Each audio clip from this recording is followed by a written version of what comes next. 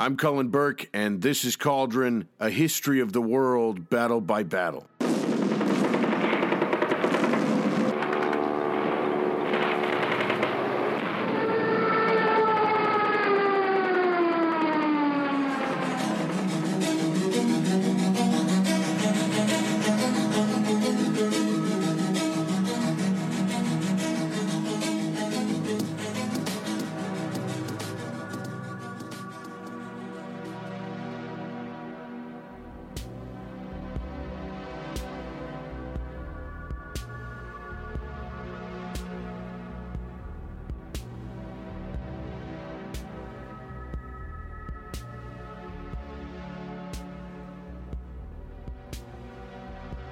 All right, welcome back. I'm your host, Cullen. This is the second part of the Battle of Passchendaele, and we are going to dive right into the battle itself. So if you didn't listen to the first portion, you probably don't have the context or the build-up to the actual battle.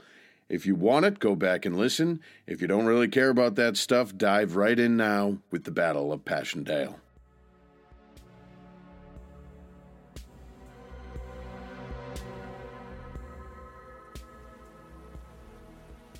The bombardment that came before the first attack was shattering. For 15 days, the Allied artillery lobbed over 4 million shells from 3,100 guns, creating a continuous deadly rain. The scale of these World War I bombardments is impossible to imagine. Lance Corporal Athol Stretton gives us a glimpse, writing, quote, "When a barrage commenced, the earth shook like a jelly from the firing of hundreds of guns, from whose muzzles belched forth smoke, fire, and shells. The spectacle I saw appeared like the edge of a giant rainstorm as it traversed an area of water. I could only see the near edge of the barrage and could not see into its depth for smoke and flying debris. So close together were the shells falling that we could watch a selected tree stump or piece of debris and see it hurled into the air." End quote. The hope was to blast the enemy positions into smithereens and cut the barbed wire for the infantry. It was even intended that the shell fire might not kill the enemy infantry, but if it kept them down long enough, then by the time the attacking infantry showed up, the defenders would be too discombobulated to put up any kind of real resistance. In this particular battle at Passchendaele, because the ground was so soft and the mud so glutinous, shells would sometimes just plop down, unexploded, dig themselves into the dirt, and disappear. The shelling, though, for the most part, just kind of churned up the mud, and against barbed wire, artillery proved fairly erratic. You had to have the right munitions to actually do the job of cutting the barbed wire. Successful or not, the bombardment intensified just before 4 a.m. At 3:50 a.m., on July 31st, the British attack began. Crossing the quagmire of mud and shell holes in the pre-dawn darkness, the infantry all across the line moved towards the German positions. The first attacks moved fairly quickly. Even the 136 tanks in the attack made good ground with only a few bogging down. In the north, the combined British and French forces moved as much as 3,000 yards, stopping along a small river called the Steenbeck. The center of the British line also made substantial gains, one corps even reaching 4,000 yards. By midday, the advance had moved too far to stay in communication with its artillery. Then came the German counterattack. Around 2, every German gun and plane fired on the extended British center and advanced. The Germans slammed into the flanks of the outstretched British force in the center, pinching it back.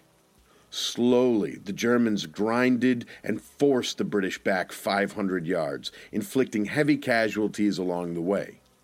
But as was always the case, as the Germans pressed forward in the counterattack, they lost momentum and had to halt. For the next 3 days, there was a continuation of the assaults back and forth, with little to actually show for the violence, as both sides reconsolidated their new positions. Haig said of this first phase, things were, quote, highly satisfactory and the losses slight, end quote. By comparison with the Somme, this was correct. In 4 days, the Allies counted 7,800 dead or missing in the mud. The full accounting of dead, wounded, missing was around 35,000 Allied.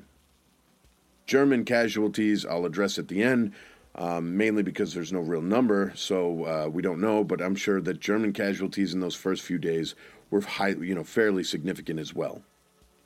These first days of Passchendaele had seen movement in an area that had been stagnant for months, but the pace was alarmingly slow.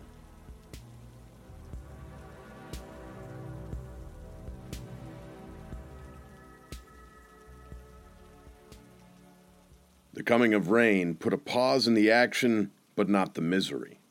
For days after the first attack, rain delayed the fighting. Lord Belhaven wrote, quote, "Simply awful mud, worse, I think, than winter. The ground is churned up to a depth of 10 feet and is the consistency of porridge. The middle of the shell craters are so soft that one might sink out of sight.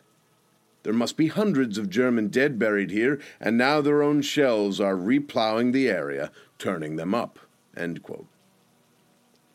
On August 10th, there was a back-and-forth battle on the Gheluvelt Plateau. This plateau was a flat expanse east of Ypres. The plateau was sprinkled with wooded areas and man-made lakes and ponds. As the plateau was a strong point, the Germans were set on keeping it. By the end of the 10th, the Germans counterattacked from out of a smokescreen. They retook most of the ground except for a ridgeline that the British stubbornly clung to. One German officer noted that to this point in the battle, casualties were lower than in other significant actions, which, in this case, helped German morale considerably. Things would start to change for the Germans between the 15th and the 25th. Just not at Ypres.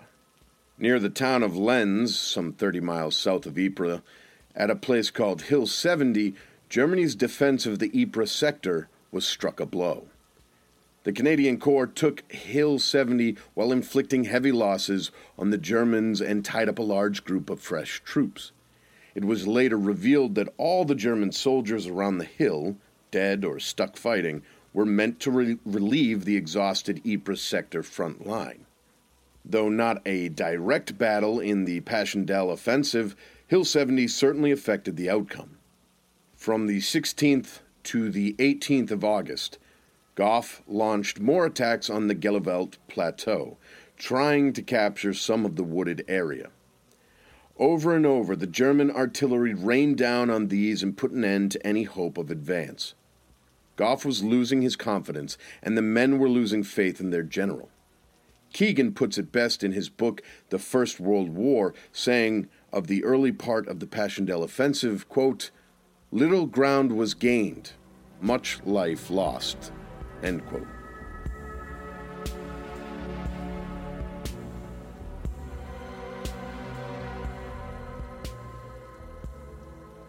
The last days of July and the entire month of August had seen almost continuous low-level action broken up by heavy fighting.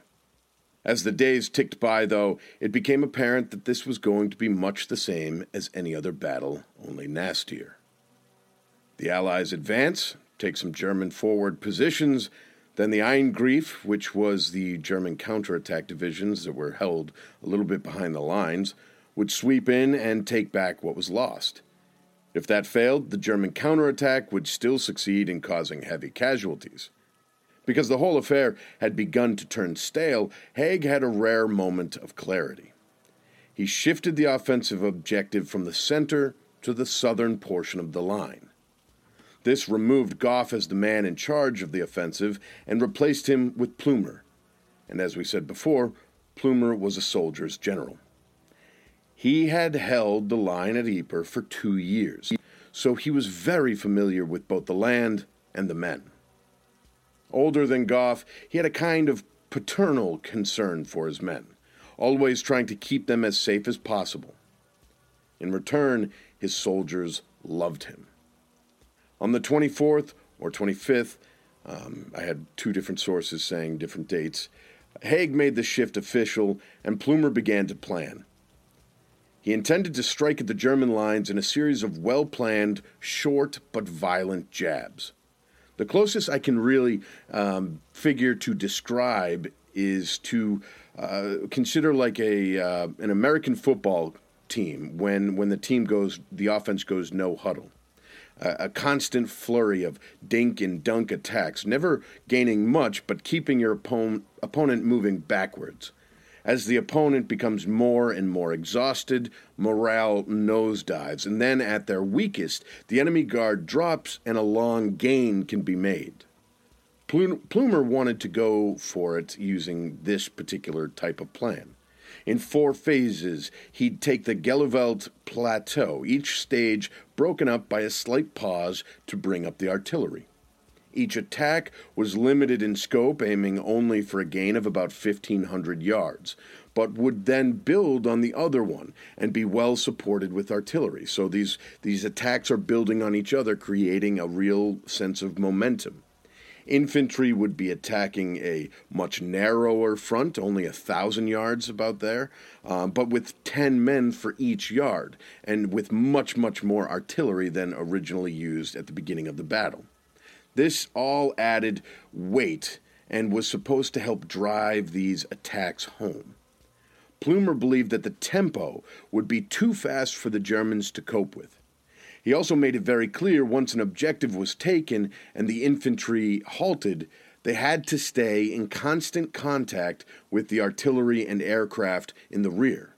This would help in case of a counterattack. This gave the infantry a far greater chance of surviving the ensuing counterattack.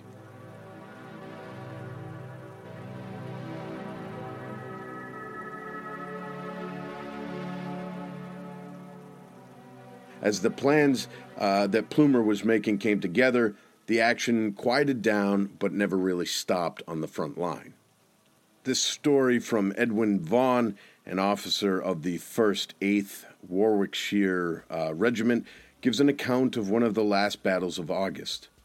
On the 27th, 28th, an attempt was made to take 2 formerly wooded areas. These were now stripped bare, except for the charred, jagged shards of long-blasted tree trunks.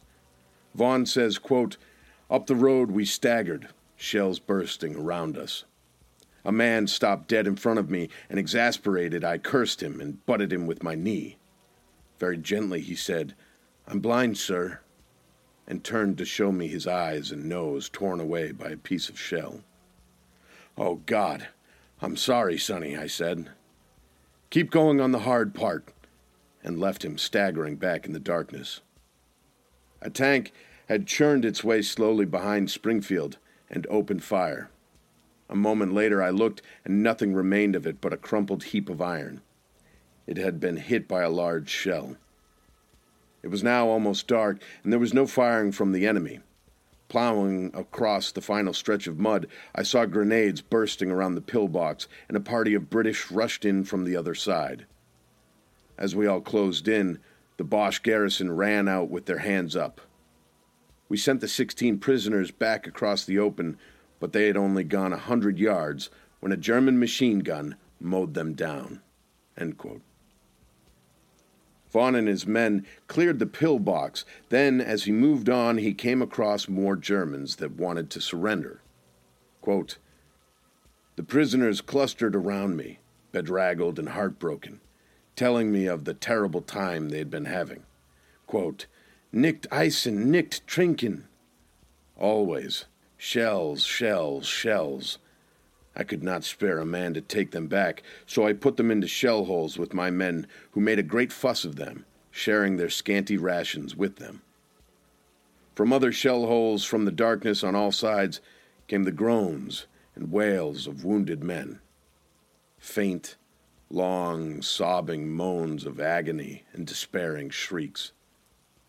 It was too horribly obvious that dozens of men with serious wounds must have crawled for safety into shell holes, and now the water was rising about them, and powerless to move, they were slowly drowning. Horrible visions came to me with those cries of men lying maimed out there, trusting that their pals would find them, and now dying terribly, alone, amongst the dead in the inky darkness. And we could do nothing to help them. Dunham was crying quietly beside me, and all of the men were affected by the piteous cries." End quote. Eventually, Vaughn and his men were relieved and sent back to where they had started the attack 2 days prior. On the return trip, Vaughn recalled, quote, "The cries of the wounded had much diminished now, and as we staggered down the road, the reason was only too apparent, for the water was right over the top of the shell holes. I hardly recognized the HG pillbox, for it had been hit by shell after shell, and its entrance was a long mound of bodies. Crowds of soldiers had run there for cover and had been wiped out by shrapnel. I had to climb over them to enter HQ, and as I did so, a hand stretched out and clung to my equipment. Horrified, I dragged a living man from amongst the corpses." End quote. The next day, Vaughn's terrible ordeal came to an end. The reality of what he had been through settled in at the muster parade. Quote, "My worst fears were realized. Standing near the cookers were 4 small groups of bedraggled, unshaven men, from whom the quartermaster sergeants were gathering information concerning any of their pals they had seen killed or wounded. It was a terrible list. Out of our happy little band of 90 men, only 15 remained." End quote. Vaughn's tale is harrowing. Death was the constant companion of every man that fought at Passchendaele. The earth, the rain, the enemy, they killed just as efficiently and ruthlessly.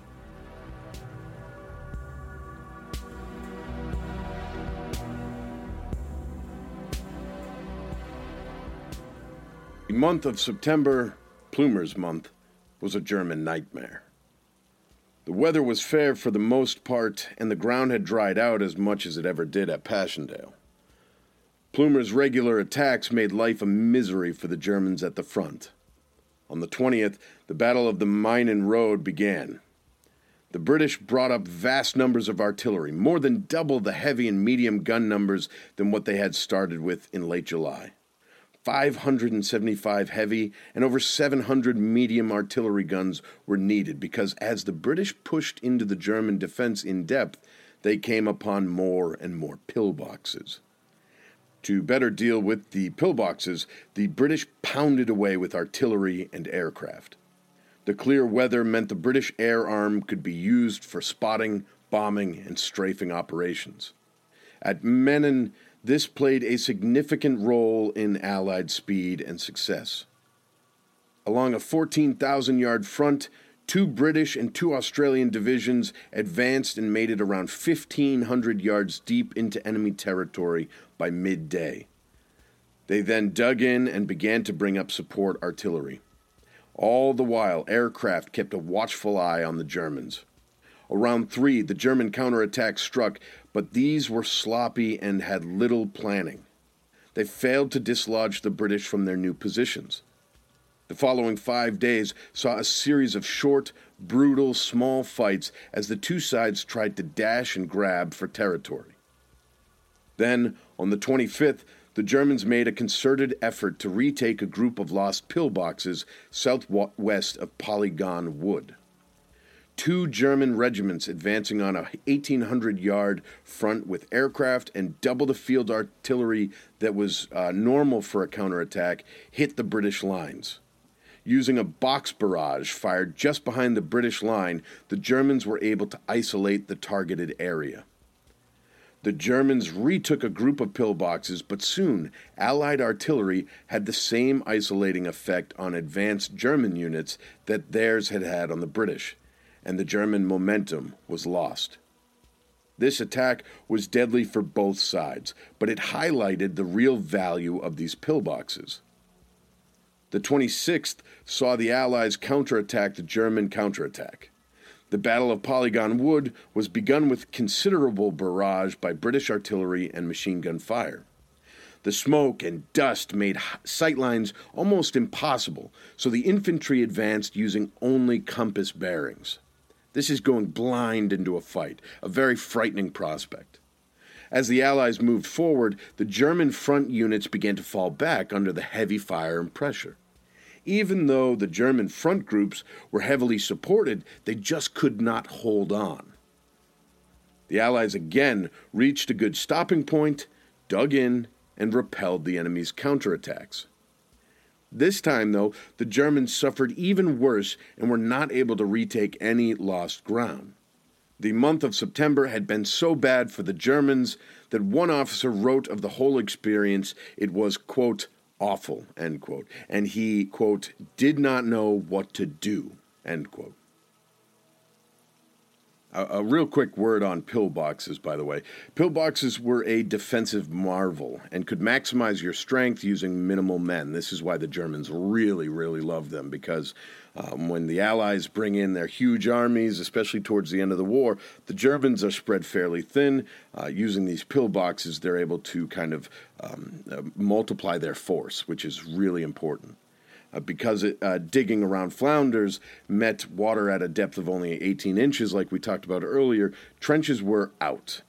Instead, the Germans began constructing above-ground concrete blockhouses, and these fortifications were so reliable and robust that these squat structures really were only in danger from direct hits from the very heaviest artillery shells that would crack or destroy them. This meant that a garrison of men inside, relatively small, were virtually immune to the usual artillery bombardment or attacks that would take on the trenches. These close-knit squads that were inside these immune pillboxes had extremely high morale because they felt isolated from the rest of the world, but they were pretty much impervious to attack. The fewer amount of men also needed to man these pillboxes meant that they could be cycled out and with more regularity, which was another reason for their high morale.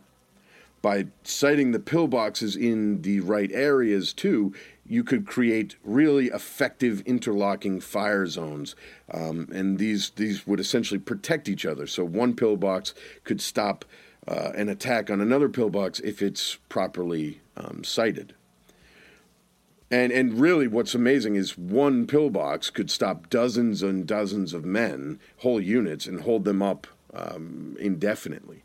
William Fisher remembered seeing the devastating effect a pillbox had on over 50 men. He says, quote, "The slope was littered with dead, both theirs and ours. I got to one pillbox to find it was just a mass of dead. And so I passed on carefully to the one ahead. Here I found about 50 men alive. Of the Manchesters.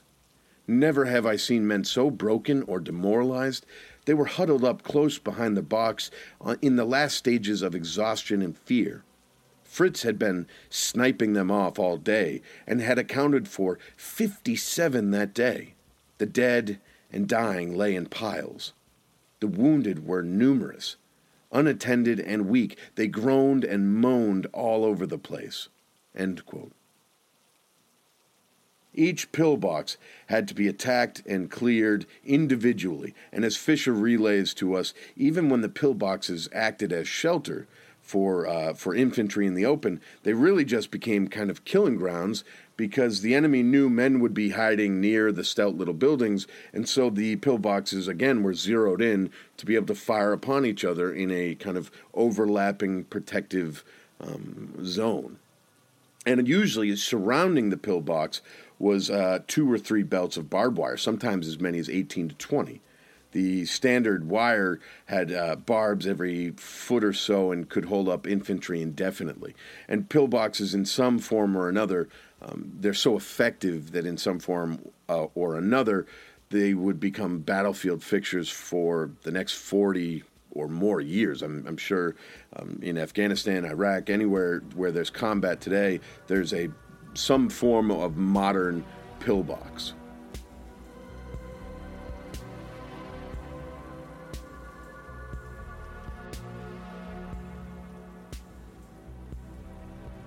As the British tactics and strategy shifted, so too did the Germans. In July and August, there had been loads of confusion as reserve units or replacement units got caught out of position and were unable to support the front. Eingrief divisions had been able to retake lost areas on several occasions, but these were usually costly affairs. The defense in depth utilized by the Germans recognized that ground would be lost, and that was fine so long as the enemy paid a dear price for each foot. Plumer had altered the rules now, though, and so instead of trying to win everything in one go, the Allies were content to take what the enemy gave them. Ludendorff had to figure a way to put an end to this, or else the Germans would find themselves having willingly given up their entire line.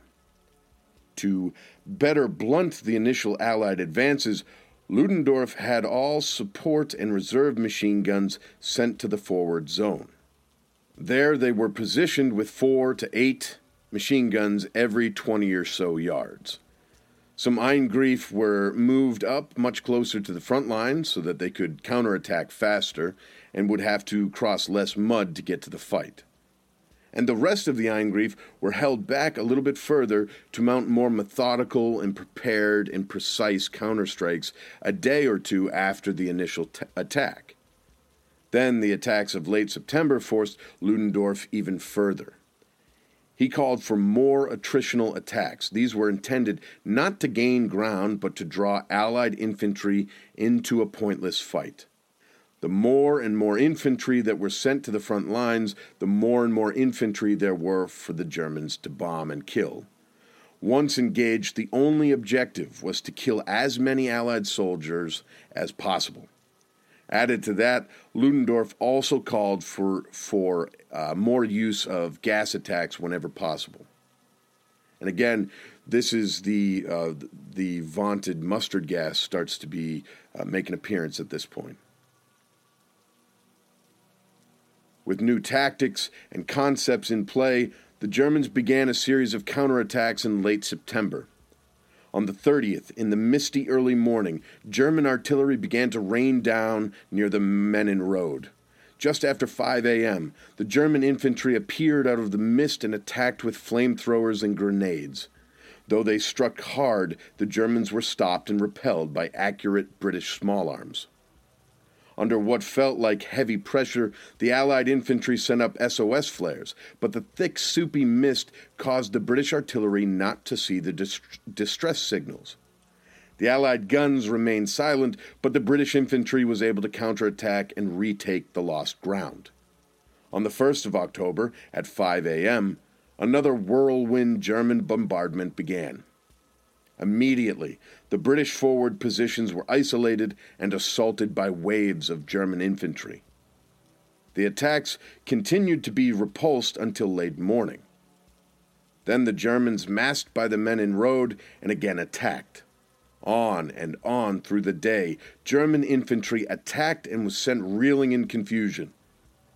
The day was brighter, and so SOS flares sent up by the front line British infantry were seen by the artillery. The well-aimed field gun fire kept the Germans from building any kind of momentum, and on the 3rd of October, German forces were planning on mounting another series of counterattacks to make up for the lost ground. The Allies this time, though, had other plans. The Battle of Brood was an attempt to once and for all take the Geveld Plateau. Moving along a 14,000-yard front, the Allied infantry pushed towards the German line. As they did so, they were shocked to encounter Germans rising from the sludge in no man's land and even popping out of craters. Clearing these concealed killers took time but didn't slow the advance. The Allied line moved on, forcing the Germans to retreat or be overrun. With the German infantry for the most part cleared, British infantry began the deadly process of clearing pillboxes. One by one, pillboxes were emptied by a combination of bravery and smart fighting. Of the many Victoria Crosses won at Passchendaele, a considerable amount were earned by men that took on pillboxes. The success of the attack was so great and so fast that there was a moment when even General Plumer was tempted to try for a full breakout. The fact that the Germans still had a large reserve ready to go, and the heavy casualties suffered by some units already, snapped Plumer back to reality.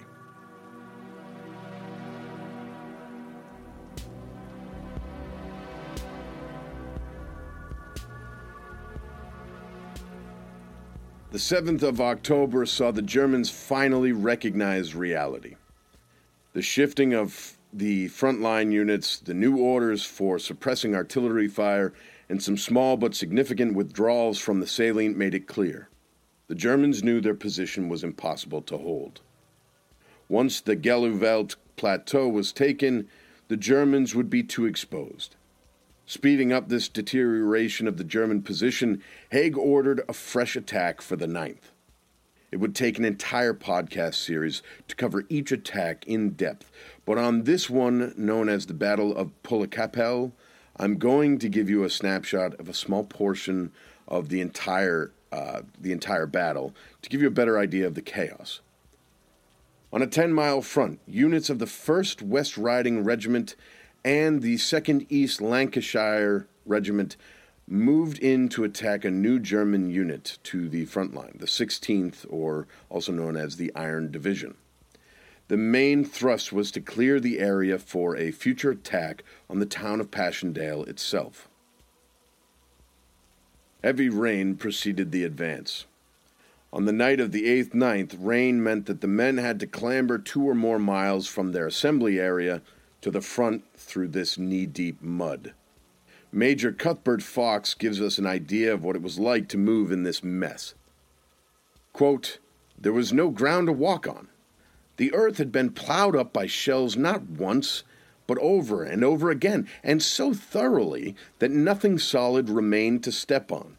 There was just loose, disintegrated, far-flung earth, merging into slimy, treacherous mud, and water round shell holes so interlaced that the circular form of only the largest and most recent made could be distinguished." End quote. Whole units fell far behind and were lost.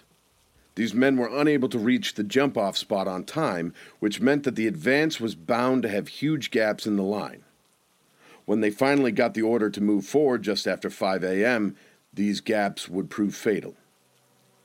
As the morning grew old, the skies cleared and men on both sides could see and kill more efficiently. To the left of the Allied line, a British unit crossed a flooded stream. They'd used a raised road or causeway, and in so doing inadvertently made themselves excellent targets. German pillboxes near the town of Bellevue and machine guns that were hidden in shell holes opened up. This unit was ripped up but continued forward. They finally had to stop when they came upon some belts of barbed wire. The high explosive rounds that had been fired by the artillery in the bombardment were designed to cut the barbed wire, but the mud had protected it, and the infantry was stopped in its place. The whole British unit was pinned down. Men had to squirm deep into the mud face down or dare sliding into shell holes to find shelter.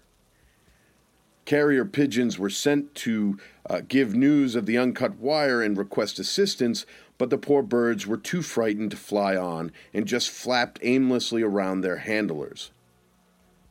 The other unit of West Riding British soldiers made almost no ground at all. Captain Godfrey Buxton said of the experience, quote, "The mud was so dreadful that it was impossible to move in any line formation because it was only possible to walk on the ridges between the shell holes. So I gave the order to open into formation of sections. We then crossed under some tall trees on top of the Ravebeek.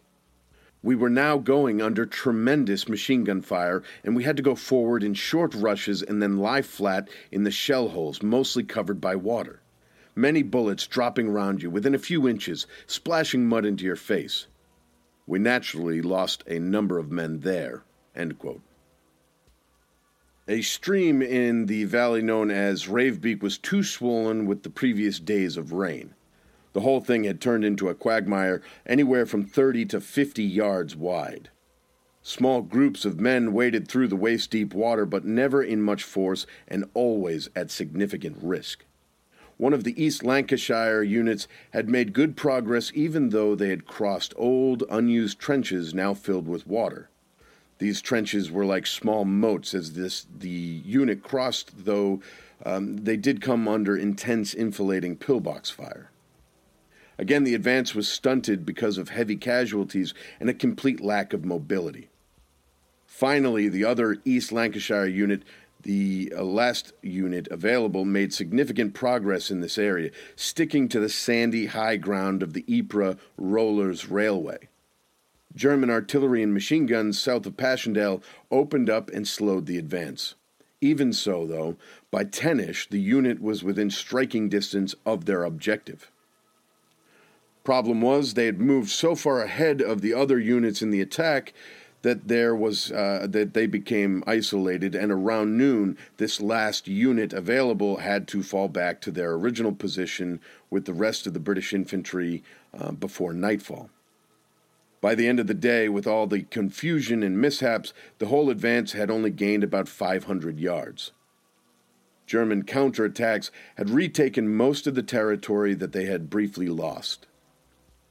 This minuscule gain cost the Allies around 11,000 men. The Battle of Poelcapelle had put severe stress on German manpower. It was becoming more and more difficult for Ludendorff to scrounge up men to man the front lines, because if the Allies lost around 11,000 men, you can guarantee that the Germans lost quite a few more.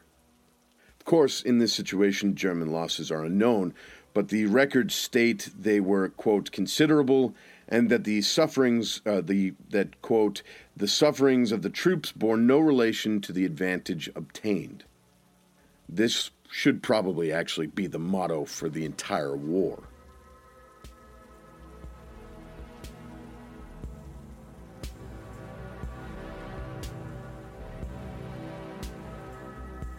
British successes in August, September, and early October amounted to very little in a strategic sense. 10 weeks of fighting had gained the ground that Haig had predicted it would have only taken about 2 days to cover back in late July. After the Broodseine victory, Haig should have called the whole thing off, consolidated the meager gains, and been content. Winter and more lousy weather were on the way. The main objective of the operation, the Passchendaele Ridge, was still in German hands. Rulers and the coastal U-boat bases remained active German operational spots, and so the attrition meant to wear down the Germans had the same effect or wearing effect on the British. The whole affair was an abject failure, and Haig had every right, he had every reason to call off the offensive. Instead, in truly Haig fashion, he argued for the continuation of the attack. His reasons were many, and they were suspect from day one, but I'll give them anyways. Russia was officially out of the war, so he said that was a good reason. He said the French were about to launch a major offensive on the Aisne or Aisne. The Cambrai operation was in the works. An Italian attack was also in the works. The main point Haig was arguing was that, quote, the enemy is faltering and a good decisive blow might lead to decisive results, end quote. So for these reasons, Haig is arguing that the Flanders fiasco had to go on, essentially just to draw German attention and resources and energy and manpower away from all the other potential operations. Haig isn't necessarily wrong here, and so he got his way, and the next few weeks, Passchendaele remained a waking nightmare for the men living and fighting in Flanders. In the words of John Buchan, quote, the last stages of the Third Battle of Ypres were probably the muddiest combat ever known in the history of war, end quote. Gough himself wrote of the battlefield at this point, quote, battered, beaten, and torn by a torrent of shell and explosive. The soil shaken and reshaken, fields tossed into new and fantastic shapes, end quote. One of the men that witnessed the grinding away of hope on the front was Second Lieutenant Jimmy Naylor. He said, quote, it wore you down. The weather, the lack of rations, everything seemed to be against you. There didn't seem to be anything left. You were wet through for days on end. We never thought we'd get out alive." End quote. The fight would continue despite the hellish conditions. On the 9th, Haig told reporters that, quote, "The enemy has only flesh and blood against us." End quote. The last weeks of September and the first week of October had gone well. They were costly, but good weeks. Now Haig could almost taste his breakout victory, and he wanted to seal the deal. A push for Passchendaele itself, the small town sitting 150 feet above sea level, the point of this whole battle, was the next move. Of course, Haig's army was a ghost of its former self, and the units he would use for this last push were fresh Dominion troops. Lucky for Haig, the men of the Anzac were some of the most capable fighters of the whole war. On October 12th, Allied infantry moved forward. The mud and rain had made the ground so waterlogged that artillery could not be moved up to support the attack. A correspondent for the Daily Express commented, quote, "The weather changed for the worst last night, although fortunately too late to hamper the execution of our plans. The rain was heavy and constant throughout the night.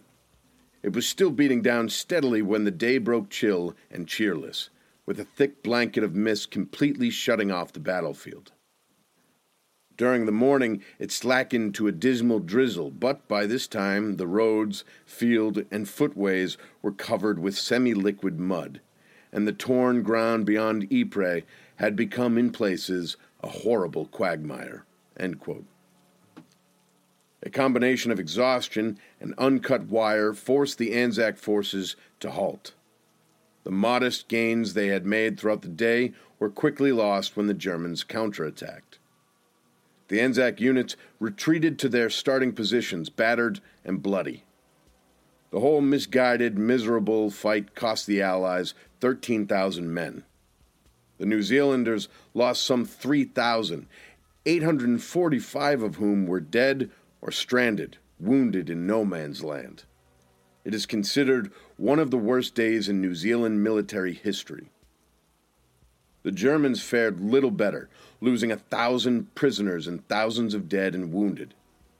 For the Germans, these losses were irreplaceable, but both Ludendorff and Lossberg believed the town of Passchendaele had to be held. If the Germans withdrew further east, the ground was untenable and indefensible. They would stay and fight, or they were likely to lose the war. Again, bad weather moved in.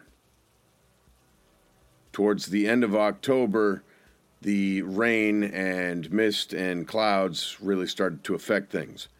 Haig recognized the futility of fighting in such lousy weather and called an end to action until the weather improved. October 22nd, though, played out like all the others. The Allies advanced and gained ground. The mud made movement impossible. The Germans struck back and dislodged some of the Allied positions, but not all of them. By nightfall, the two sides had burnt out and waited to do it all again. Not all generals approved of Haig's methods, even at this late stage in the battle. Brigadier General Napier Johnson recorded his thoughts as, quote, "My opinion is that the senior generals who direct these operations are not conversant with the conditions. Mud, cold, rain, and no shelter for the men. Finally, the Germans are not so played out as they make out.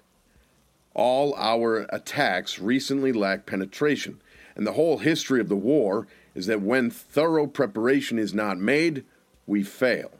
End quote. One benefit of this particular fighting was that German artillery attention was drawn away from the Canadian divisions prepping for the upcoming second attack on Passchendaele. The Canadians were the best choice for the end of this drawn-out affair. General Sir Arthur Currie had been aware of the slaughterhouse in the Ypres salient since 1915, and he predicted the Canadians, if ordered to take Passchendaele, would lose 16,000 men or so. Currie, it seems, was a bit of a prophet. The plan called for 3 separate and clearly defined phases. On the 26th of October, the Canadian advance would capture its objective, breaking the German first line for a gain of 500 yards. A few days later, on the 30th, a little more ground was taken, of course, as always in Passchendaele, at a high cost to both sides. 3 Victoria Crosses were earned in the fighting on this one day. New Canadian divisions replaced the Canadian divisions at the front line, and the line was consolidated and strengthened. A few days more, and then the final phase started on the morning of November 6th. The fresh Canadians, fully supported, took their objectives in only 3 hours, finally capturing the destroyed and unrecognizable little town of Passchendaele. Rifleman Sid Gully put it best, saying, quote, "I always had a horror of Ypres before we went up there, and I have a much worse fear of it now." End quote. The Battle of Third Ypres, or Passchendaele, was finally over.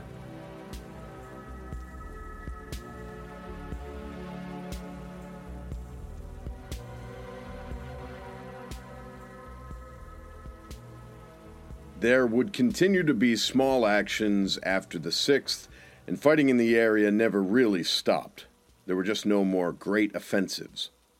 Haig remained in command of the BEF, and Plumer would eventually get his due as a reliable soldier, the man that had shown what Buitenwald could achieve.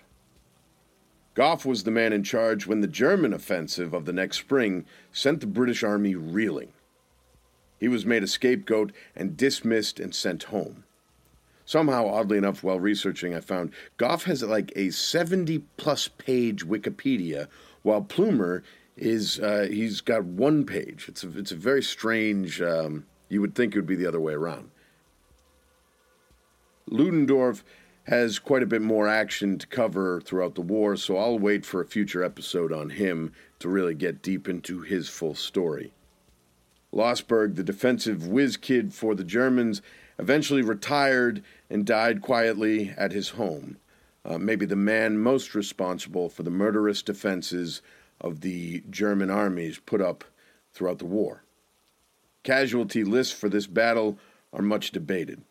The safest thing to bet, though, is that each side suffered around 240 to 260,000 dead, wounded, or missing, which puts the entire battle at around 500,000. For the British, the losses were truly incredible. The experienced veteran armies of healthy, strong young men from the home isles vanished. Corporal H.C. Baker brings it home, telling us, quote, "A time was set for parade and roll call. There weren't too many of us left to answer our names. If there was no response when a name was called, the sergeant would shout, quote, 'Anybody know anything about him?' Sometimes someone replied.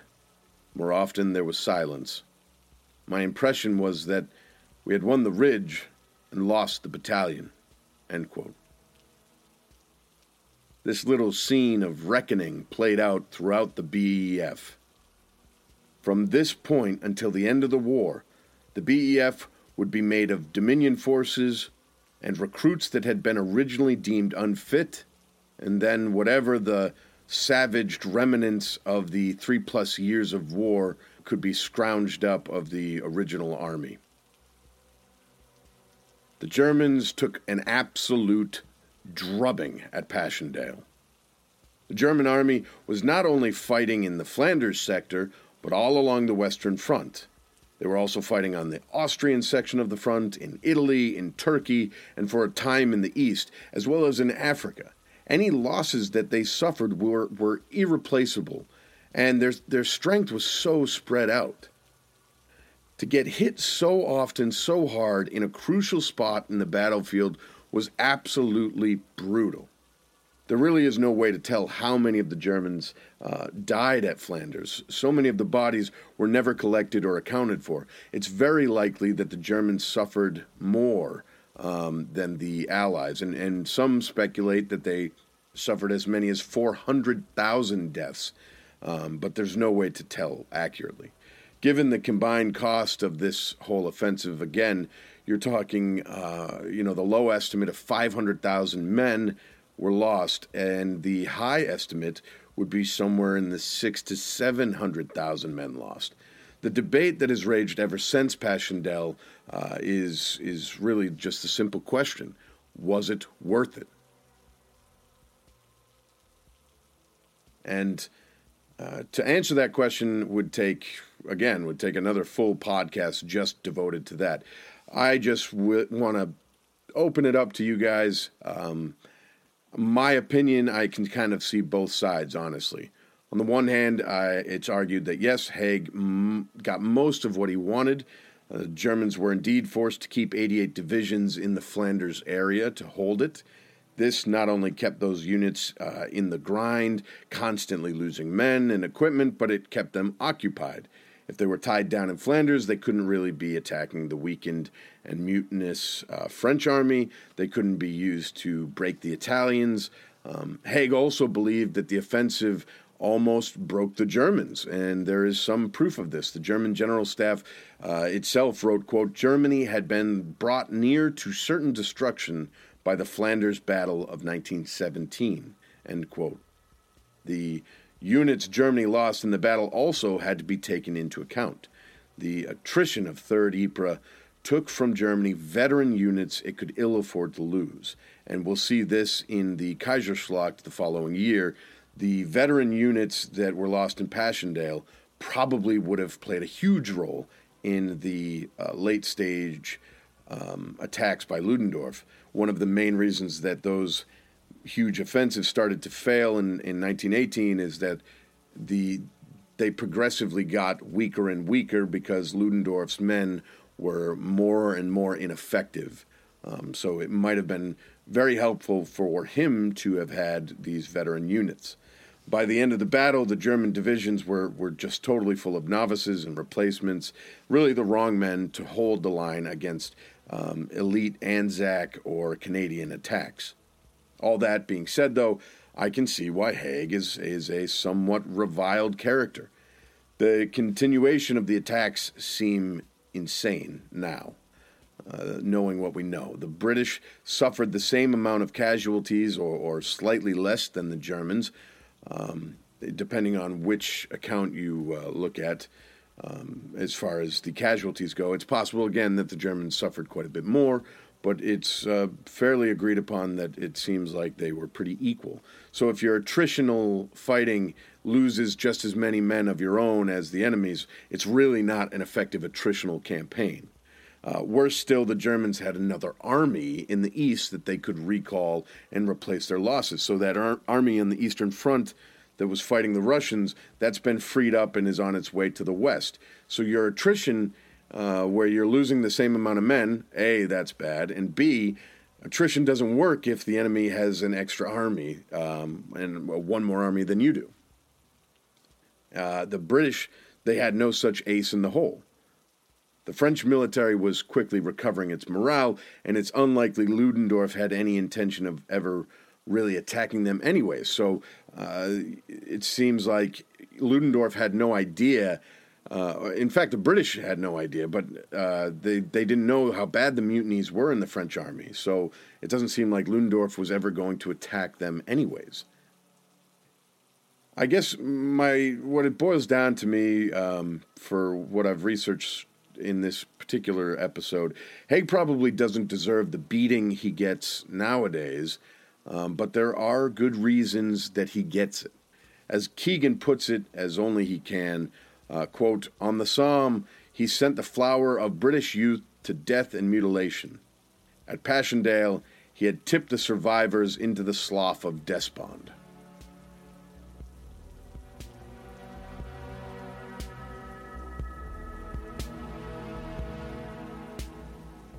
All right, that is the Battle of Passchendaele. Stay until the end for an amazing story from the incredible man named Harry Patch, Great Britain's, quote, last fighting Tommy. It's a story I came upon, and I've got to share it with you. So please stick around after these quick announcements, and we'll officially end this in a couple of minutes. I am stunned at how few people know about this battle, first off. One of the things, as I've been posting in the last month, the amount of people that say, "Oh, I've never heard of it," or "What is that?" or comment about, "Oh, I know of Verdun or the Somme or whatever," and they don't know Passchendaele. It's amazing. Almost all of our mental images, as I said at the top of the first episode there, almost all of our mental images of the First World War stem from the mud of Flanders, and yet few know really anything about what happened there. It's like the trauma was so significant that our collective unconscious stepped in and just wiped the memory out. One of the great horrors of World War I and Passchendaele in particular is that just the huge numbers of missing men, people that just existed and then stopped existing. The mud swallowed men whole in Flanders, and to this day, farmers are still plowing up bones of the lost and unknown. The most brutal and touching tribute to these poor souls is on the grave markers at various cemeteries where soldiers are interred. And it reads, quote, "A soldier of the Great War, known unto God," end quote. Of the 12,000 servicemen buried at one of these memorial cemeteries, some 8,300 remain completely unidentified. I guess I hope this episode helps to bring some life back to the quote, lost victory, and keeps the memory of those days in Flanders alive. It's really important to me that I gotta admit, as I was reading this and researching, I had a number of occasions where I've got tears popping out of my eyes because just some of these accounts were so harrowing to read about. I hope that this has done a little bit of justice, and I hope that it helps to keep some of the memory of these actions and of these men alive. The sources, I used a number of sources this week, so I'm just going to leave them in the episode notes. So check those out if you want to check out some of the books. I will say that the sources I used were really, really helpful. Nick Lloyd's Passchendaele was fantastic. And as always, John Keegan's First World War is a great source. So check those out. Next up, there will be a smaller but no less exciting episode on Operation Jaywick. The Patreon fictional account of Passchendaele will cover a pretty famous little event that comes out of this battle. I'm going to write it from a particular person's point of view. So definitely check that out in the Patreon if you're interested. And finally, thanks again for listening. I'm your host, Cullen, and now I want to bring you the story from Harry Patch from the book Last Post and Why He Always Kept It Low. On my 19th birthday, 17 June 1917, we were in the trenches at Passchendaele. We didn't go into action, but I saw it all happen.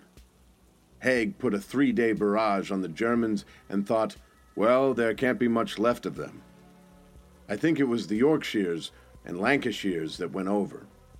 I watched them as they came out of their dugouts, and the German machine guns just mowed them down. I doubt whether any of them reached the front line. A couple of weeks after that, we moved to Pilcombe Ridge. I can still see the bewilderment and fear on the men's faces as we went over the top. We crawled because if you stood up, you'd be killed. All over the battlefield, the wounded were lying there, English and German, all crying for help. But we weren't like the Good Samaritan in the Bible. We were the robbers who passed by and left them. You couldn't stop to help them. I came across a Cornishman who was ripped from shoulder to his waist with shrapnel, his stomach on the ground beside him. A bullet wound is clean. Shrapnel tears you all to pieces. As I got to him, he said, "Shoot me." Before I could draw my revolver, he died. I was with him for the last 60 seconds of his life. He gasped one word: "Mother." That one word has run through my brain for 88 years. I will never forget it. I think it is the most sacred word in the English language. It wasn't a cry of distress or pain. It was one of surprise and joy. I learned later that his mother was already dead, so he felt he was going to join her. We got as far as their second line and 4 Germans stood up. They didn't get up to run away. They got up to fight. One of them came running towards me. He couldn't have had any ammunition or he would have shot me, but he came towards me with his bayonet pointing at my chest. I fired and hit him in the shoulder. He dropped his rifle but still came stumbling on. I can only suppose that he wanted to kick our Lewis gun into the mud, which would have made it useless. I had 3 live rounds left in my revolver and could have killed him with the first. What should I do? I had seconds to make my mind up. I gave him his life. I didn't kill him. I shot him above the ankle and above the knee and brought him down. I knew he would be picked up, passed back to a POW camp, and at the end of the war, he would rejoin his family. 6 weeks later, a countryman of his killed my 3 mates. If that had happened before I met that German, I would have damn well killed him. But we never fired to kill. My number 1, Bob, used to keep the gun low and wound them in the legs, bring them down. Never fired to kill them. As far as I know, he never killed a German. I never did either. Always kept it low.